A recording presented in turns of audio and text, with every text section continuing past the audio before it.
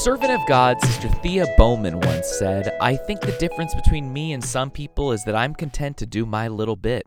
Sometimes people think they have to do big things in order to make change, but if each one would light a candle, we'd have a tremendous light."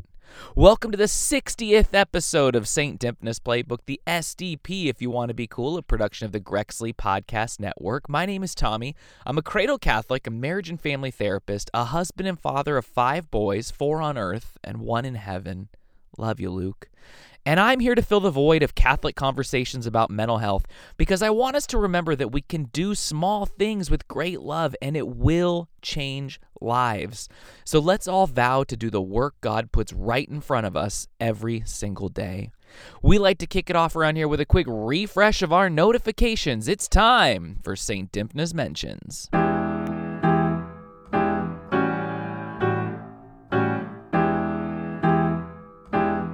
First up, there's always a lot of news and commentary around emotional support animals, and if there's ever been a time to explore the importance of these pets in our lives, this seems like it. From Discover magazine, even limited interaction with dogs and other animals can have a beneficial impact on humans. Last year, Patricia Pendry, a human developmental researcher at Washington State University, led a study that tested college animal visitation programs where domesticated animals are brought on campus during exam week to provide stress relief for students. Researchers divided 249 participants into 4 groups who were then given 10 minutes to interact with dogs and cats to varying degrees. One group was allowed to pet the animals, another watched dogs receive pets, and a third was simply shown images of dogs. The participants' saliva was tested for cortisol, a stress hormone, before and after, and the researchers found that cortisol levels significantly decreased among students who were directly petting the dogs during that 10-minute interval. Spending time with dogs can also help those struggling with serious mental health issues such as PTSD. In a study published in March, Florida Atlantic University nursing researcher Cheryl Krause Perelio and her colleagues looked at how walking with shelter dogs impacted veterans suffering from PTSD. Over the course of 4 weeks, 33 veterans took part in weekly 30-minute dog walks, and the scientists measured psychological and physiological stress indicators like cortisol levels and heart rate variability. Among the participants both before and after the strolls, a control group walked with another human instead of a dog. The study found that walking with dogs tended to decrease signs of PTSD, particularly variability in heart rate, in veterans with severe symptoms more than walking with another human. Krause Perelio says that the study is preliminary, but it does suggest animals can help relieve the effects of PTSD. You know, I've personally seen the incredible impact dogs can have in the group home setting for children. We would have therapy dogs come by and hang out with the kids in a group home I worked at as a therapist, and the entire feeling of the environment changed in the time the dogs were there and long after they left. It was so much more than I could do as a therapist, honestly. Just something so peaceful about these companions that don't ask questions, don't ask you to explain yourself, and just sit with you and support you in your suffering. It's really a great lesson that we can learn on how to help our loved ones when they're suffering. On to the next topic. Reparenting came up recently in a conversation I was having with a friend, and I thought it'd be worth exploring here. First off, what is reparenting? We'll allow takespace.com to help us with a little definition. Reparenting is when a therapist takes the role of a concerned and trustworthy parent so that a client can learn what a trusting relationship is like. It helps an individual repair attachments and develop more secure and healthy relationships. Reparenting is based on the belief that many psychological issues stem from a child growing up without his or her needs being met. The child is not made to feel secure and unconditionally loved, so they grow up to be an adult who can't navigate relationships and life as well as they should. Reparenting deals with 3 theoretical aspects of an individual. They are the adult, the inner child, and the parent. The adult is the individual today. The inner child is the childhood stage at which the individual was wronged. And the parent is a therapist who gives the right response the child should have received. Reparenting is going back to the stage in which the adult was wronged as a child and satisfying or making peace with the inner child hidden inside. This is done by giving the satisfactory response and fulfilling the needs that were required at the time by self-counseling or therapy. So just to give a little bit on what you could do to engage in this type of therapy on your own before getting connected to a therapist, if you're interested, you can start by trying affirmations that start with I am. For example, I am a loving human. Talk to your adult self and ask for help with grown-up stuff. Give yourself daily rewards. Get at least 8 hours of sleep. Read literature and inspiring quotes. Write in your notebook a list of things to do on a daily basis. Stay in the present moment by practicing mindfulness and think about good memories. So remember, with all therapeutic modalities, the key to if it will work is all about who you are as a person. We are all the best expert on ourselves, so we have to have an honest look at our personalities and at the different modalities of therapy available to us, and then see what feels right, what modality will click with us, and go with that, because that's going to be the one that we're going to find the most success with. So each episode, I'm going to introduce you to a saint who can help us along our journey with mental health and wellness as Catholics. It's called Friend Request, and today I'm here to share a little bit about Saint Aloysius Gonzaga.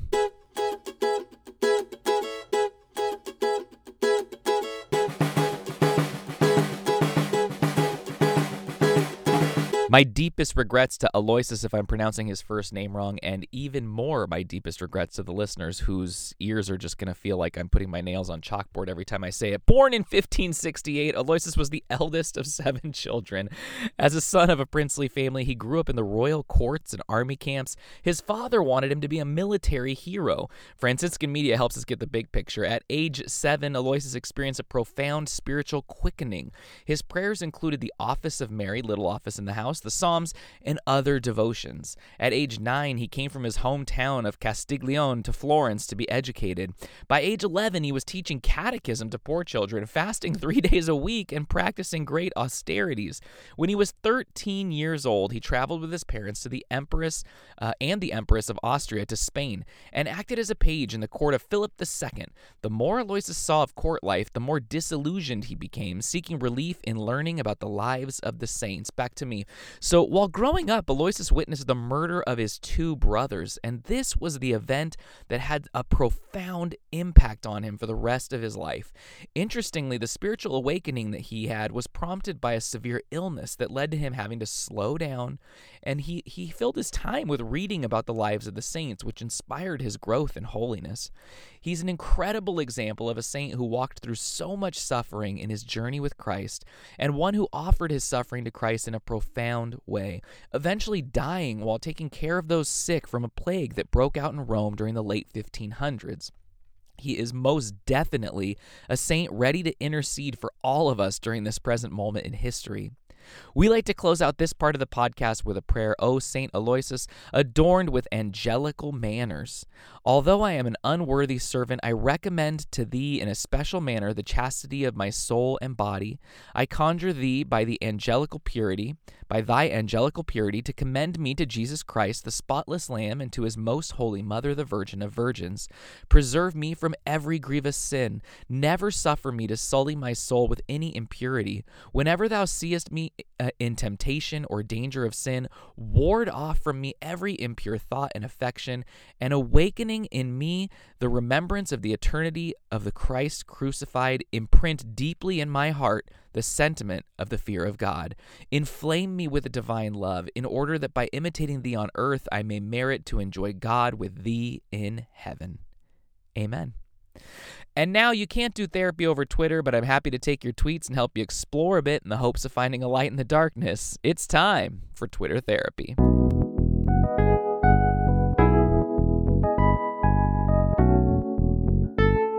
Brian gets us started. As an autistic person, I struggle with low self-esteem. I try to look at the bright side as a Catholic, but it's so tough when you hear things you don't want to. I could use any ideas for that and for when you feel overwhelmed in social situations. So let's start by praying for Brian, for an openness to neurodiversity in our church and our world, and for all of us who feel overwhelmed. Our Father, who art in heaven, hallowed be thy name. Thy kingdom come, thy will be done, on earth as it is in heaven. Give us this day our daily bread, and forgive us our trespasses, as we forgive those who trespass against us. And lead us not into temptation, but deliver us from evil. Amen. I feel so blessed that you sent this question in, Brian, because I think it's so important for us to explore coping strategies for dealing with feeling overwhelmed. First off, I think it's important to remember that you're not alone. Feeling overwhelmed, struggling with self-esteem, and not knowing how to handle the anxiety brought on by these difficult situations impact so many of us. And while that might not make things better in and of themselves, it often does feel comforting to know that we're all in this together. Some important tips for dealing with these feelings, especially for those of us who may be on the spectrum, include making a list of those situations that feel overwhelming so that we can see where our triggers lie, and taking the time to slow down when we think about those situations to find where the anxious feelings begin and what brings them on. Next would be to practice some calming strategies and developing a toolbox to give us the skills to pull out when we need them in the moment. Things like counting slowly to 10 or taking 5 deep breaths or even closing our eyes for a few moments. Using visual techniques can also help, like picturing the events that are coming up that we might know will make us feel overwhelmed, or even rehearsing stressful situations ahead of time to help us feel a little more at ease when the actual situation comes up. Remember, it's always an option to reach out for help too, to reach out to a therapist who can help guide you in creating that toolbox and practicing those techniques to help give that boost to your esteem until you're ready to engage on these techniques all on your own. Anne is up next. Perhaps you could discuss alcoholism in a friend or relative who refuses treatment. Today is the funeral of a neighbor who refused such help. Let's please stop what we're doing and pray for Anne, all of us desperately wanting to help someone who doesn't think they need help, for those suffering with the pain of addiction, and especially for Anne's neighbor, that their soul may be in heaven with our Lord and Our Lady. Remember, O most gracious Virgin Mary, that never was it known that anyone who fled to thy protection, implored thy help, or sought thine intercession was left unaided. Inspired by this confidence, I fly unto thee, O Virgin of Virgins, my mother. To thee do I come, before thee I stand sinful and sorrowful. O Mother of the Word incarnate, despise not my petitions, but in thy mercy hear and answer me. Amen. And this is such a difficult situation, and one that most of us have experienced in our lives in one way or another. A friend or loved one who is suffering either with mental illness or addiction, and they refuse to seek treatment. We feel frustrated, lost, hopeless, and we don't know where to turn. Before I continue on too much, I want to make sure to recommend Al-Anon, an organization for people who are worried about someone with a drinking problem. To anyone who finds themselves in this situation, look into your local groups and get involved with them so you can have someone to talk to and meet with, and you get to spend time with others who've walked through this difficult journey in their own lives. Next, I want to turn to verywellmind.com. One of the most frustrating factors in dealing with alcoholism is it is almost always accompanied by a phenomenon known as denial, a refusal to admit the truth or reality of the condition. With denial, a person with alcohol use disorder has impaired insight into their condition. Denial is a common symptom of alcohol use disorder, and it can keep the person from seeking treatment. Friends and family members can also become involved in the denial. Signs of denial include blame. The alcoholic blames his drinking on other people, situations, or bad luck. She makes me so mad I just have to drink. If my job wasn't so frustrating, I wouldn't need a drink. Concealing. The alcoholic begins to hide his drinking from others and deny that he is drinking when they ask him about it. No, that's just a breath freshener you smell. I stopped at the bar to say hi to the guys, but that's all, just to say hi. Defensiveness is next. The alcoholic defends his drinking as a choice. It's my body and my life. It's nobody else's business. Dismissing is next. The alcoholic refuses to talk about his drinking or dismisses it as a problem. Let's not talk about it now, okay? Or stop nagging me about drinking. The next is false agreement. The alcoholic agrees that he has a problem and to take action but never does. Like, I need to cut back. This is my last drink. Making comparisons is next. The alcoholic may excuse his drinking to himself or others as being normal, not excessive at all, right? Like, I don't drink as much as Charlie and he's not having any problem, or at least I'm not drunk all day like my dad was. Rationalization is last. The alcoholic explains his excessive drinking in a way that makes it more acceptable, like, I only had 2, or I haven't even had a drink in a week. Back to me. Of course, this denial is a defense mechanism employed to keep us from having to face up to what's going on in our lives, or perhaps to face our emotions that we keep buried down. And the hard part is that sometimes family and friends can start to participate by protecting the person struggling with alcoholism, calling out from work on their behalf, bailing them out of jail again and again, and even making excuses for them in other situations. But by doing these things, we're actually protecting our loved one from the consequences of their actions that might actually spur on the decision to get help. So what can we do? We can adjust our approach to the situation and adjust our attitude toward the problem. Again, Very Well Mind shares some ideas, and they might not apply to your situation, Anne, but they might be helpful for others. We have to stop blaming ourselves. We have to stop taking things personally, and remember, alcoholism is a disease, and at some point, our loved ones aren't in control. We have to stop trying to control it and be open to letting a crisis happen. It's so hard, but it might be the thing that pushes them in the right direction. We have to stop trying to cure the alcoholism. It's a disease that requires treatment by professionals.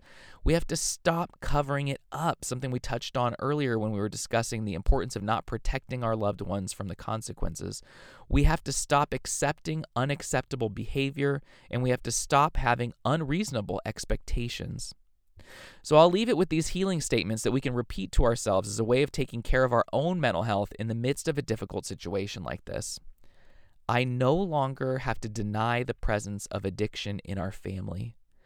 I no longer have to control the addict's using. I no longer have to rescue the addict. I no longer have to listen to the addict's reasons for using. I no longer have to accept or extract promises. I no longer have to seek advice from the ill-informed. I no longer have to nag, preach, coax, or gesture. I no longer need to allow the addict to abuse me or one of my children. I no longer have to be a victim of addiction. Anonymous wraps us up today. About 2 years ago, I started struggling with really bad anxiety. I'd never had any mental health issues before, and I was wondering at the time how long someone should be struggling before you seek professional help. I was about 1 month in at this time with progressively deteriorating issues, and I looked it up, and it said that you should wait 6 months. Is this true? The last and most serious part of this question is that after a couple months, I thought about it and got to the point where I told my parents about it. I was 22 at the time and on my parents' insurance. I reached this point where I wanted to solve it on my own and thought about how I had always been very active my whole life, biking all the time and playing sports often. During this entire time I was struggling with anxiety, I was just not exercising at all. I also was not sleeping very much, so I started exercising every day, spending more time in the sun, and also prioritizing my sleep, and my anxiety went away, and I've had no issues since then.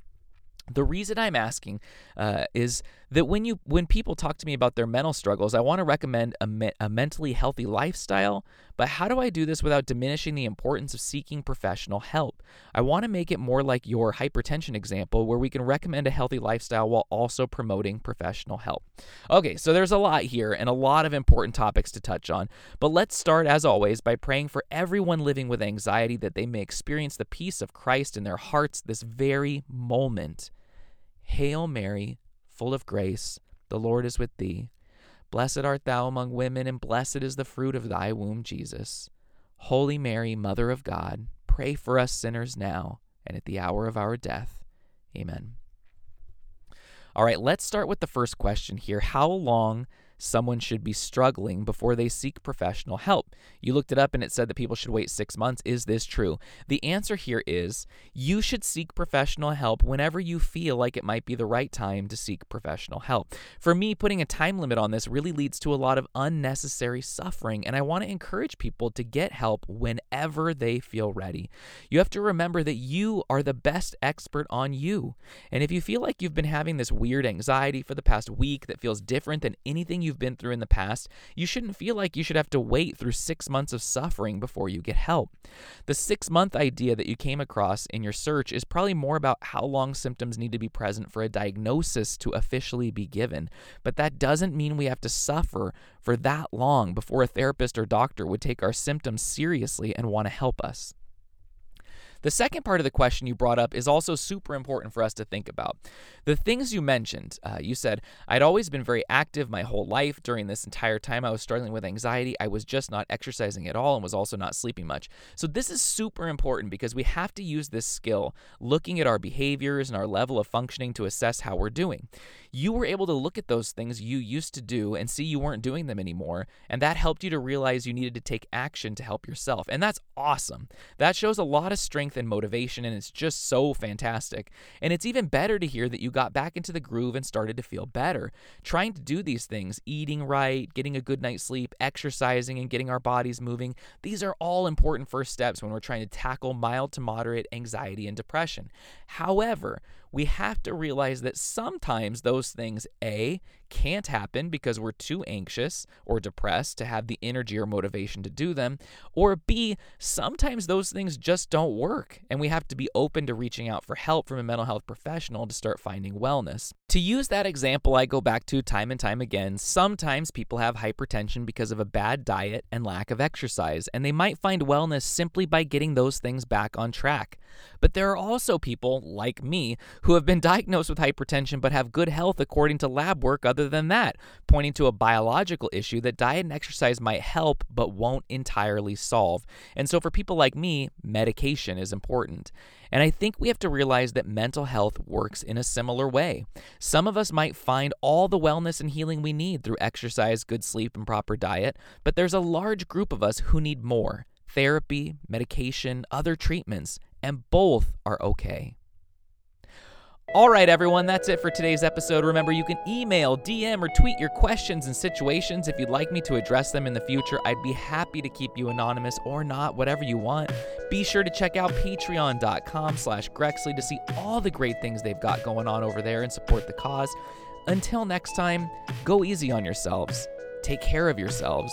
And if you feel like you're in a place where you can't even bring yourself to pray, don't worry. I'll be praying for you. And so will Saint Dymphna.